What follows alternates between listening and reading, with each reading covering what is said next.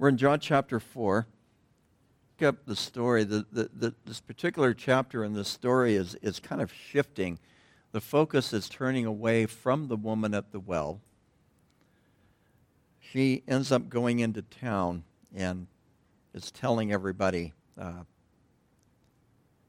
there was a man who told me everything that I've ever did. But we'll backtrack into that. I want to pick up around verse 27, and I really want to focus this morning on verse 34 and 34 through 38, actually. But beginning in verse 27 of John chapter 4, reading out of the New King James this morning. And at this point his disciples came, and they marveled that he talked with a woman, and yet no one said, "What do you seek?" or "Why are you talking to her?"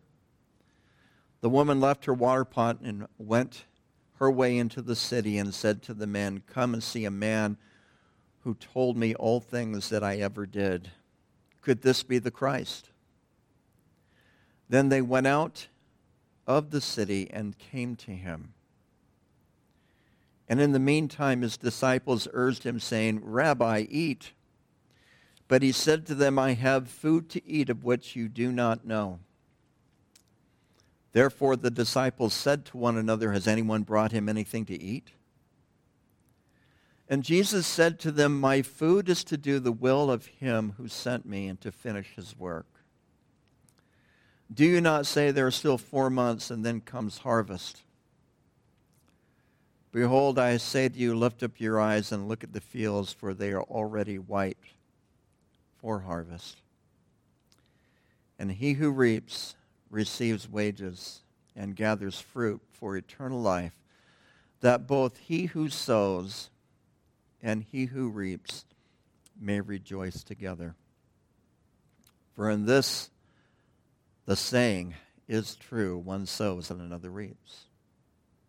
I sent you to reap that for which you have not labored, and others have labored, and you have entered into their labors." And so, Father, we pray that you would speak to our hearts as we look at this passage this morning, that you would minister to us, and Lord, that you would cause us to really examine what it is that we are doing here in our own lives, and what is our food consisting of, our spiritual food consisting of. And so, Lord, we pray that you would bless your word to our hearts, minister to us, fill us with your Spirit, that we might receive from you. We pray these things in Jesus' name, and all God's people said, amen. So what's going on here is that Jesus is, or John actually, in writing this gospel, and just the interplay of what's going on here, Jesus is weaving these two stories together, because we'll come back next week with the people, the men particularly, but the people from the city of Sychar. They come out and they meet Jesus, and they believe on his name. They hear his voice. They believe on his name. I covered most of this last week, didn't I? Okay, you're supposed to say, "Oh, of course you did." But I wanted to backtrack a little bit and look at this, because a few things I think that are worth us considering this morning, but particularly this idea where Jesus says, "My food is to do the will of him who sent me and to finish his work." And to me it really opens up a lot of questions to ask. As for one, as I prayed, what is our food? What do we focus on? What do we turn to for nourishment? And is it the same as entertainment? Right? There's a lot of things that we can really entertain ourselves with, can't we? Whether it be on the internet, whether it be on television, whether it be radio, even in the books that we read. Do we spend our time, particularly our leisure time, do we spend it simply in just being entertained? Or are we seeking to build up our most holy faith in the Lord Jesus Christ? Are we seeking to be fed by him in accomplishing his will? And, I grew up in a church. Both Mary and I grew up in the same church together. And there were times that it felt like in the preaching that we were all a bunch of backsliders, right? It's, like I said, I've lost an hour. We were a bunch of backsliders an inch from hell if we weren't out sharing our faith every single day. Because that's really what this is. I want to talk about this morning. Because what it means to see Jesus say, "I've received the food by doing the will of the Father. I've received a food from that which you do not know of." And the food is to do the will of him who sent me and to finish his work. Not only to be active in doing that work, but to be set on finishing and to be set on completing. And of course, what's so interesting here is food then becomes a means to explain his mission. And as Jesus does in some of these little explanations that we read about in the Gospel of John, but also in other Gospels, the material is used to give us an illustration or an understanding of the physical. And Jesus at times is talking almost cryptically. Almost. He sort of did this with the woman, talking about living water.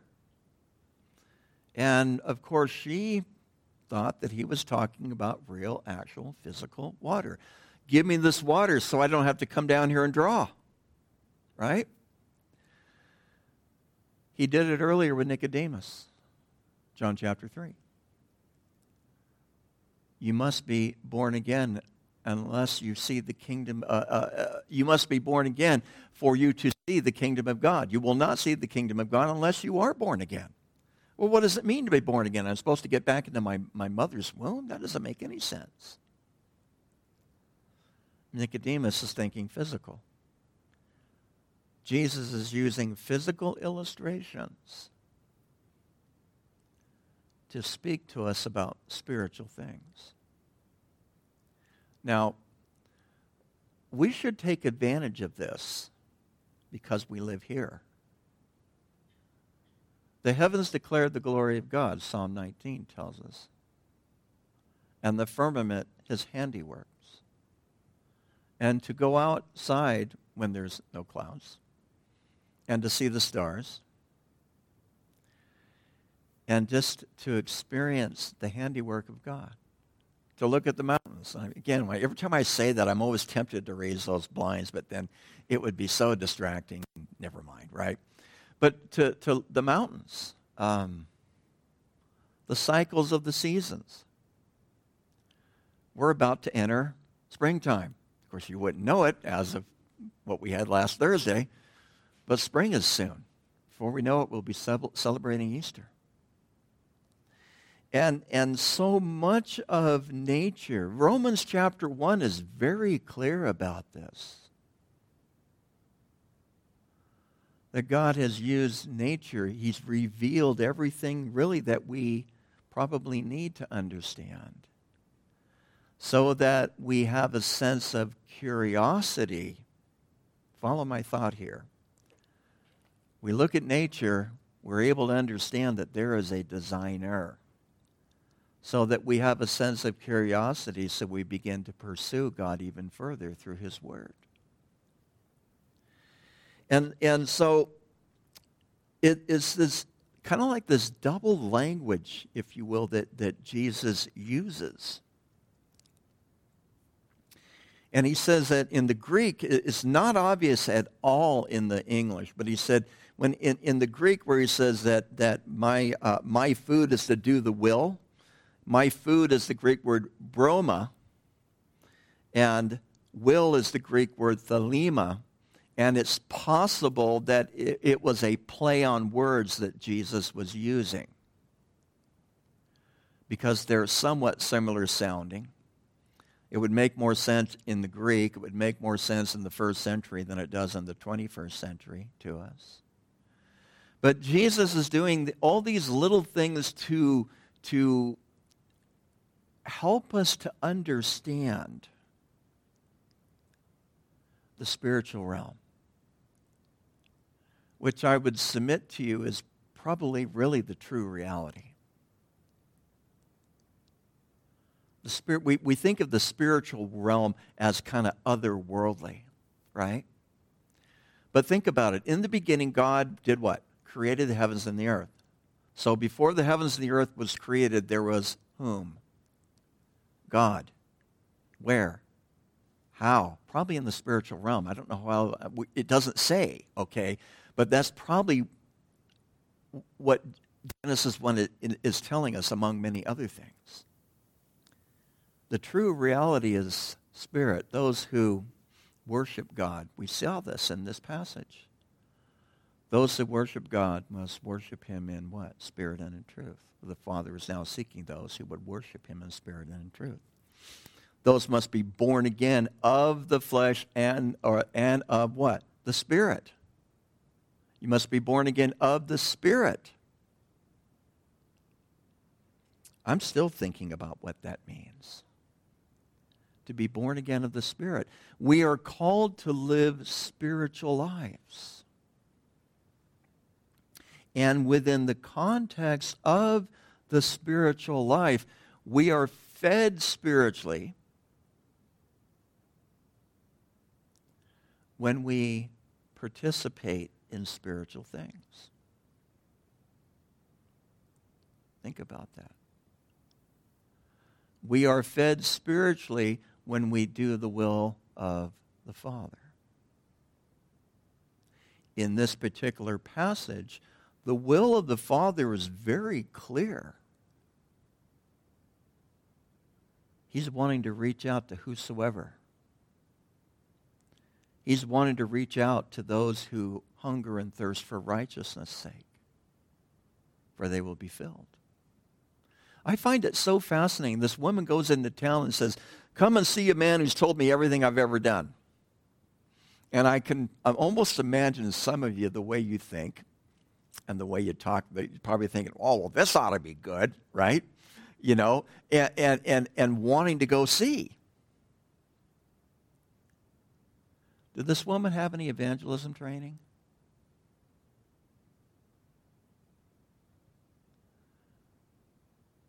Had she had a quiet time that morning? Well, you could make the case that she probably did because she had this conversation with Jesus. How well did she know Torah?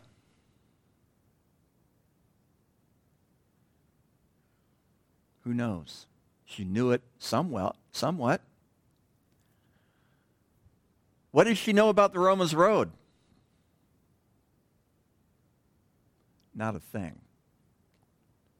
Because it hadn't been inspired yet. Now, the concept is there, of course. But she did, it's... And I thought about this, and I'm attending some of these like in-service meetings, and they're good. Last year was evangelism. This year's on discipleship. And I'm always looking and listening, and what can I add to not only to what I know, but as far as knowledge, but practice. But all these, they used to have these things called Christian bookstores, right? I guess in some places they still do. At least I'm told. We used to have them here. We had 2 here in Central Oregon. Anyway, we don't have any more. But you would go in there and all these books written about what it's like to win the world to Christ and what we need to be doing to win the world to Christ. That woman didn't read any of those books.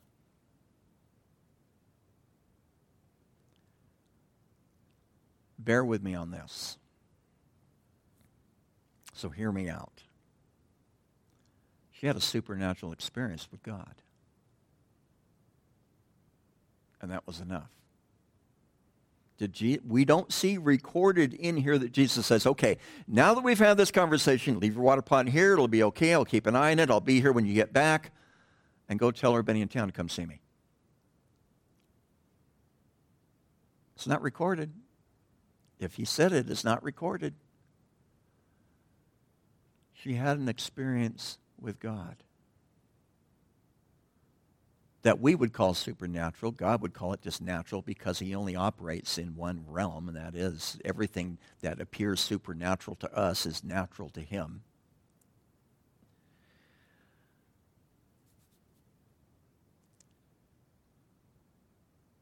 And there's a move of the Spirit going on. There's a move of the Spirit going on in this story that we really cannot deny.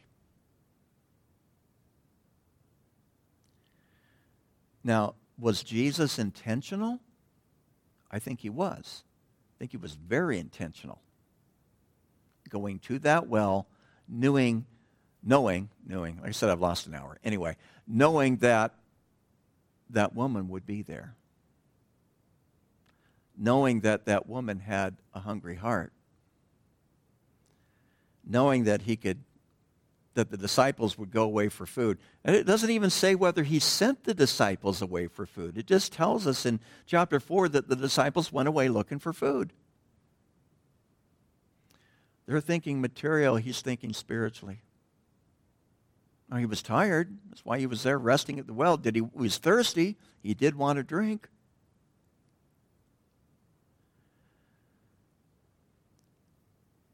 But he's there, and we see this conversation with the woman. We see this conversation with the disciples. We see this conversation in the previous chapter with Nicodemus. Kind of using this double language that can be confusing. Does God ever confuse you? He confuses me all the time. I'm sorry, but he does. Some of you shook your head, no, I should talk to you later then. But nonetheless, because the wind blows where it wills. And we have no idea where it came from or no idea where it's going. The wind, representation of the Holy Spirit of God.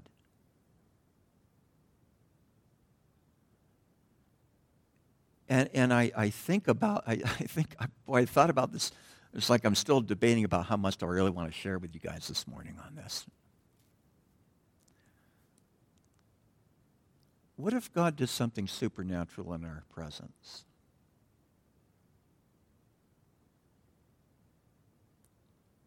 What would you do? And some of us we'd want to get out the slide ruler, right? And we'd want to analyze it. Oh, okay, wait a minute here. Now, I know, I just saw this. And I got a verse here for you. What would we do if God did a supernatural work in our midst? Now, there are certain churches, and I'm thinking one in particular, I wouldn't give you 2 wooden nickels for their theology. I wouldn't. They are people who are hungry for God. And I can't deny that. And I at times, I just say, Lord, just once in my life, I'd like to see people who are hungry for God, and that you fulfill that, and that you meet that, and you come into their presence with them, and for it not to get weird. But unfortunately, man gets a hold of it and makes it weird. I'm talking about different revivals. If you're wondering, Pensacola being one. If you're wondering, the Toronto being another. The Jesus movement even went sideways.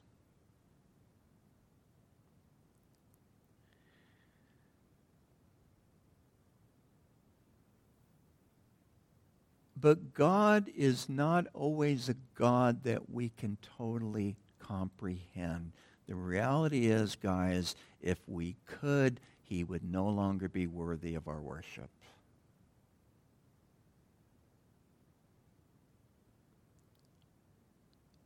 There are just things about God that I do not understand. And even in this passage where he's using language, he's meaning one thing. They think he's meaning something else. And so why would Jesus even do this? Why would he put these, talk about food, talk about being born again, talk about a living water? Why would he talk about these things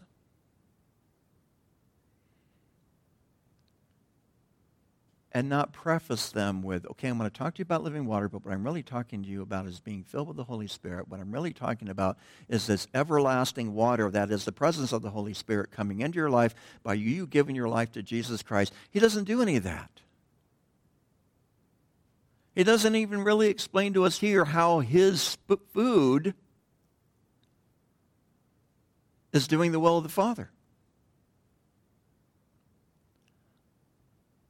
Let alone talking about being born again, being born of the Spirit. Why would he do this? Could it be that he's actually inviting us to use our imagination and to start thinking spiritually rather than materially? To understand that we live spiritual lives? Could it be that, I remember, we had this dog once. He was a great dog, Jack. When he was a puppy, all right, he didn't like to eat. It was weird. So I would put down his bowl, let's say here, and he would be laying down about where Harv is sitting. And he wouldn't come eat. So what I finally started doing is I would get kibble, and I would make a little trail from where he was laying down to the bowl. And sure enough, it worked every time. He would get up, he responded to what was put in front of him, and then once he got done with one, he looked for the next, and he ate that, and finally he realized, hey, I'm right next to the bowl, I might as well finish it, right? And I think it is that God does that for us as well, that he puts little treats out in front of us, and he's desiring for us to want to partake of it, to eat of it, to engage with it, to wonder about it. See, that's what I find so fascinating about both the Psalms and the Proverbs and the Ecclesiastes and the Song of Solomon and even the Lamentations is it is written in such a way that it really causes me to have to stop and wonder. But what it is doing to me also is it's making me read the Gospels in the same way. Because I read the story and I just like, okay, I've read it 100 times at least. But it causes me to stop and wonder. Perhaps it is that Jesus is attempting to try to move us out of our normal thinking that has been conditioned by both secular and religious culture.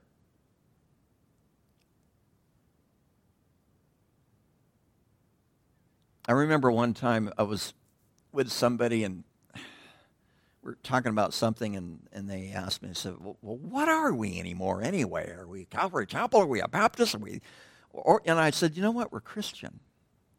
We're Christian.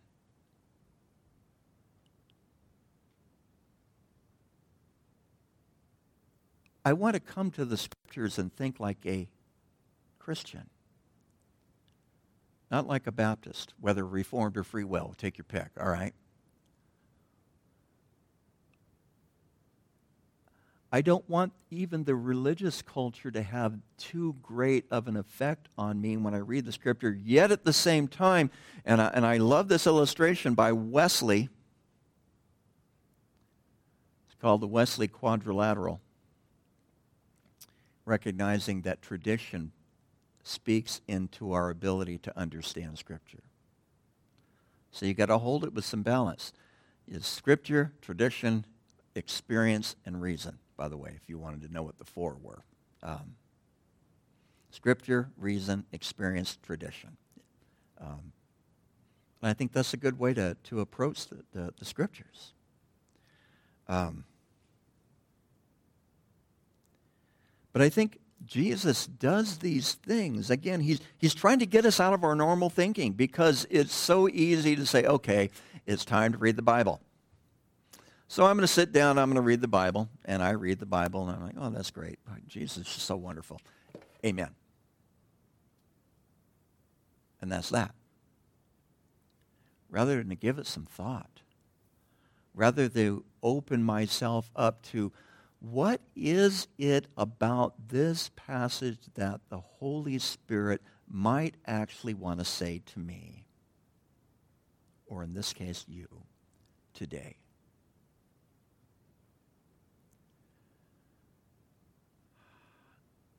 The Scriptures are so much more dynamic than we really give them credit for. They really are.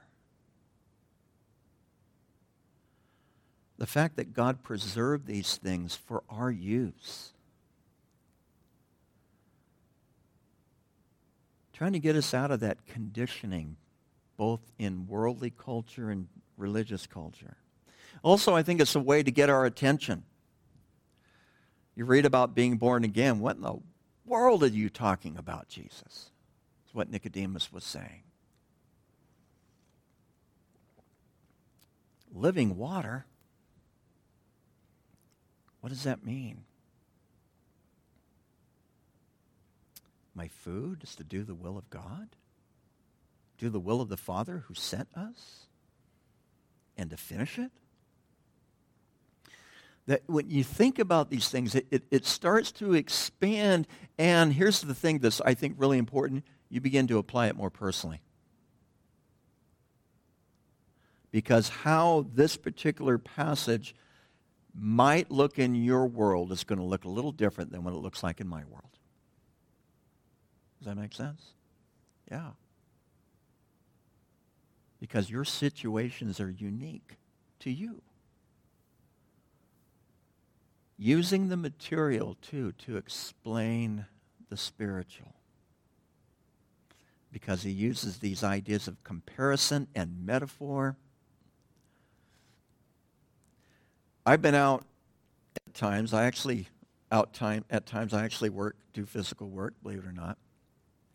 And in the summertime, and it's getting hotter here. I don't know about you, but when we first moved here. Incidentally, it's been 20 years ago this weekend, we were doing worship in Prideville. We were here looking around to see if God was leading us to plant here. Time flies when you're having fun, you know. But anyway, being outside and you are parched, and you finally get that drink of water.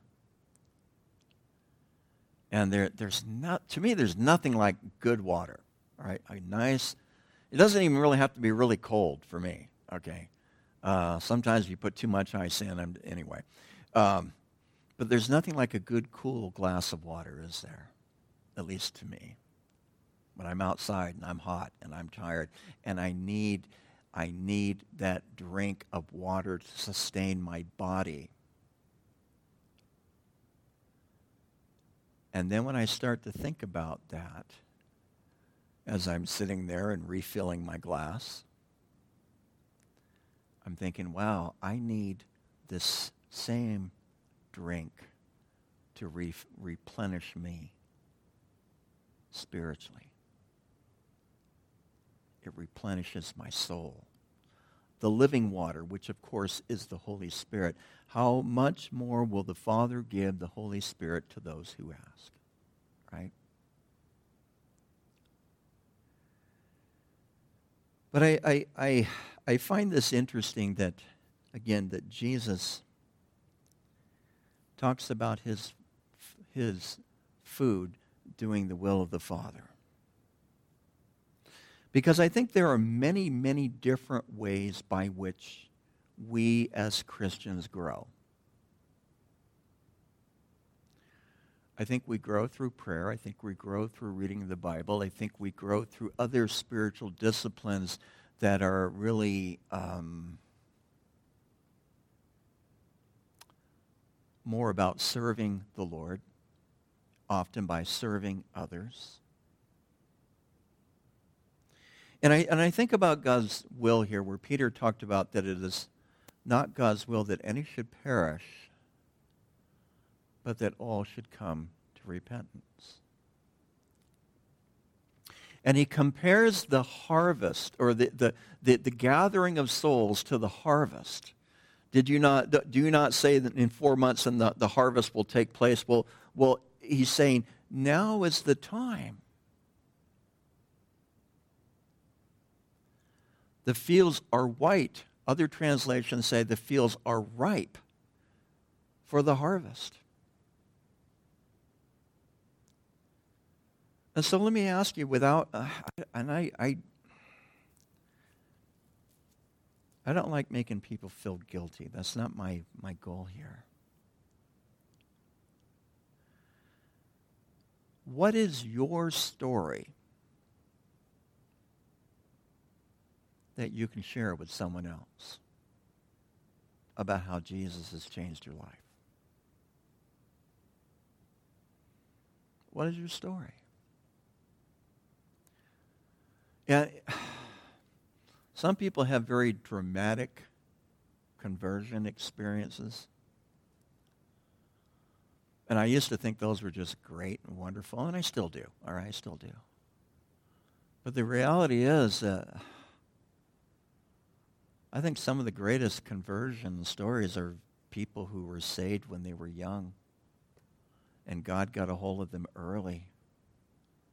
And they really haven't known really much of anything else other than walking with God, even though with that there's some ups and downs. And yes, I think at times we all, to use the Baptist term, we all backslide. We all kind of slip away some. But I think those are really the greatest testimonies. That God got a hold of you early and has protected you and preserved you and continues to keep you. But the thing is, part of your story is, what is it that God is doing for you today?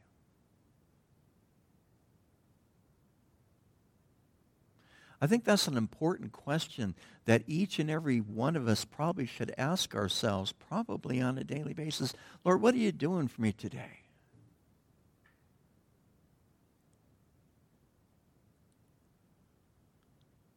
And just sit and wait for the answer. Because I think he will answer that. And to have that sense of connection with God, understanding his will, so that we're able to share with others.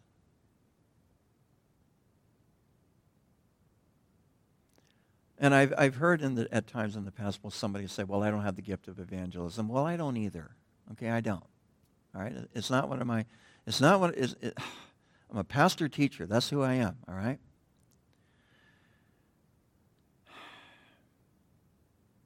But I still have a story.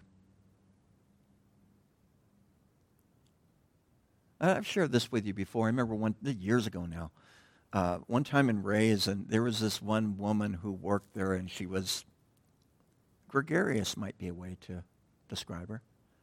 We get in her line. She goes, well, what's the word? It's right here. I thought, cool. Well, Jesus said, I'm the way, the truth, and the life, and no man comes to the Father except for by me. I just left it with her. God's word will not return void. We're in, Newport, I guess. Yeah. So we're in some bead shop for my wife, right? I'm bored out of my mind, right? But I'm there, and we got a weekend or whatever, having a good time, just kind of chilling out. I started talking with the shopkeeper and started talking about philosophy, which I know a few things about. So I started talking about Aristotle and the difference between Aristotle and Plato, and really took off with Aristotle. And I went here with you guys on Wednesday night, by the way. Started talking about causation. And Aristotle, his name for God was the prime mover. The first mover. The first cause. And I segued into this conversation about Aristotle knew better. He knew there was a God. He knew that there's a God who caused all things, created all things. And I'm sowing. What's really funny is some of you guys met Rob when he came here and spoke, right? You know what Rob used to do for a living? He was a car salesman. I just found this out. I was like, oh, this is good. And because we were he was in the meeting with us last week. And, we talked about the dynamic of just sharing your faith, but not necessarily feeling the pressure to close. The closer.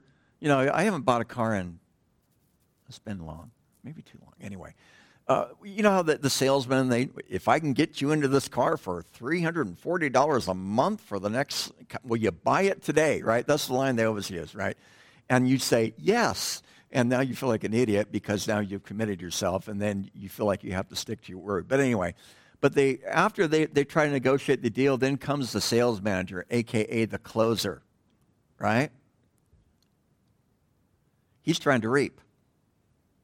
So the first guy sowed.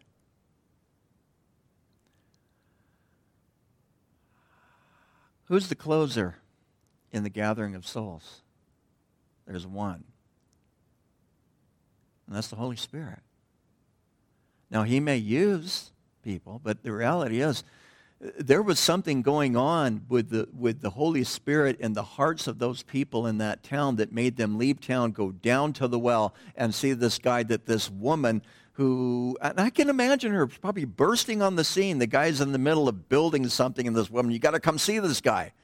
And people interrupting their day because of the testimony of a changed life. And as I said last Sunday, it was when they heard the voice of Jesus that they believed.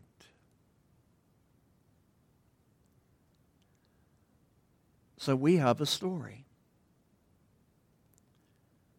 And we've been called to do the will of the Father. It's interesting about this idea of the will of the Father because Mark chapter 3 says, 3:35 says, for whoever does the will of God is my brother and my sister and my mother, Jesus said.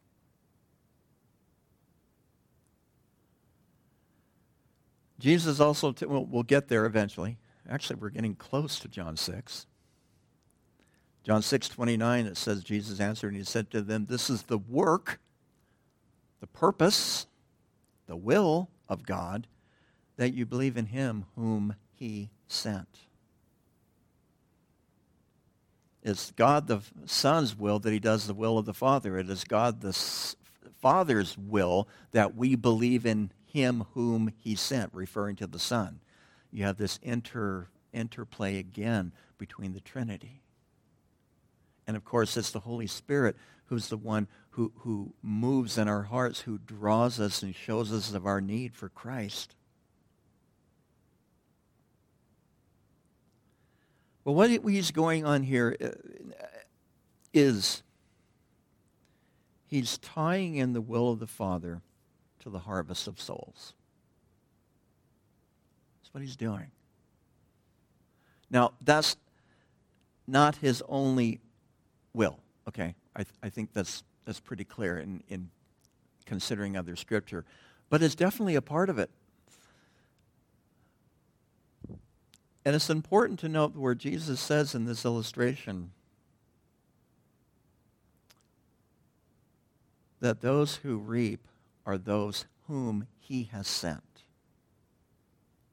Those who sow are those whom he has sent.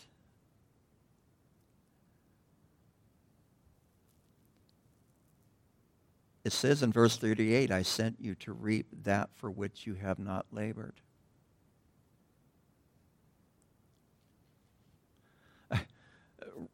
one of Rob's stories that he talked about earlier, I thought it was pretty funny.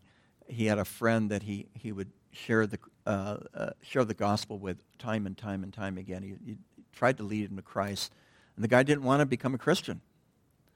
But he started coming to church anyway. And he said, as it worked out, Rob was in the nursery the morning that this guy prayed to receive Christ. So Rob didn't even get to be a part of it at all, which I thought was, and yet, you know, one sows, another reaps. And Paul talks about this even, and he talks about this to the Corinthians. One sowed and another reaps. And to entrust what we like to call our ministry, we entrust our ministry to the work of the Holy Spirit. Because he may use someone, and often it is that when you talk to someone about the faith, they probably have heard about it before.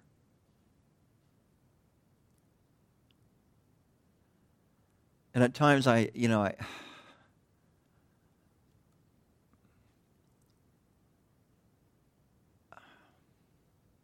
debating whether to share this. But I at times, and I understand that people have had bad experiences with churches. All right? I won't ask you to raise your hand, but I bet you every one of you could. If I said, you ever had a bad experience with church? I had a few more than some of you. So that maybe some of you don't have to have one. I don't know. But one of the things that really grabbed a hold of me is what Paul said in 1 Corinthians chapter 2, where he says, I determined not to know anything among you other than Jesus Christ and him crucified. And he even goes on to say that I was with you in weakness and trembling, which I find fascinating because that means he got up and he stuttered and he stammered and he probably did not do well in his presentation, which in the Greek culture of that time, being able to give a very good speech was everything. Because they didn't have TV, they didn't have internet, they didn't have movies, they didn't have any of that stuff.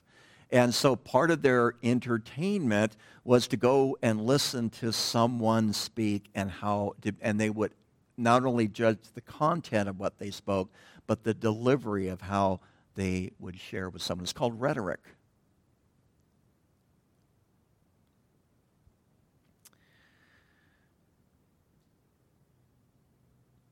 But Paul also said that he shared in such a way that they would receive the message of the gospel not by the persuasiveness of men, but by the power of God, which is really, really, really important. Not by the persuasiveness of men, but by the power of God.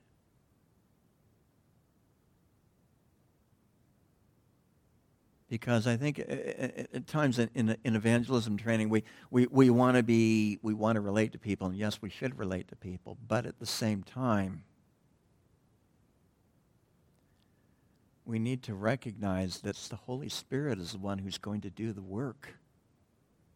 He's the one that's going to draw the person's heart.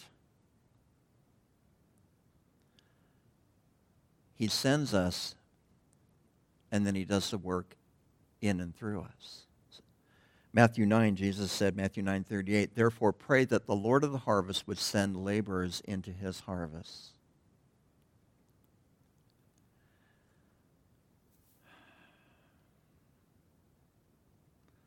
So I would say that,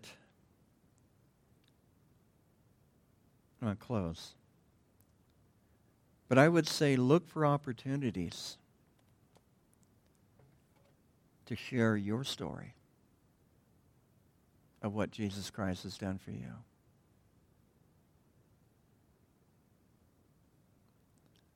Look for opportunities to share your experience.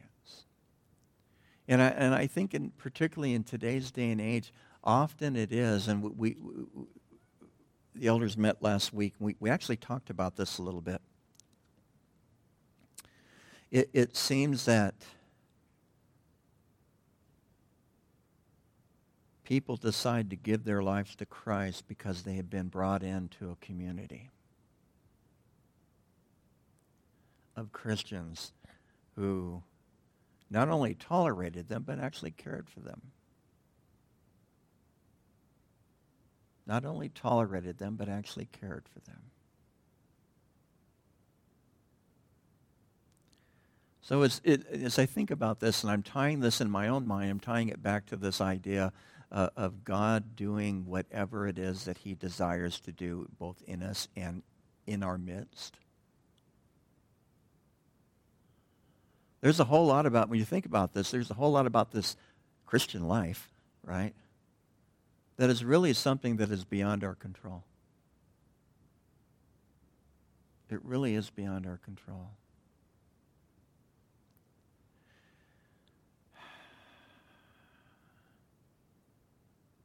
Paul couldn't help that he was there in weakness and in trembling when he spoke to the Corinthians. I'm sure he wasn't planning on doing it that way. Stuttering and stammering his way through a gospel presentation in one way, shape, or form. But he had to even give what appeared to be his failure to God and allow God to do the increase. And he tells the Corinthians, one watered, one planted, another watered, but it was God who gives the increase. So don't feel like you got to close the deal. But look for the privilege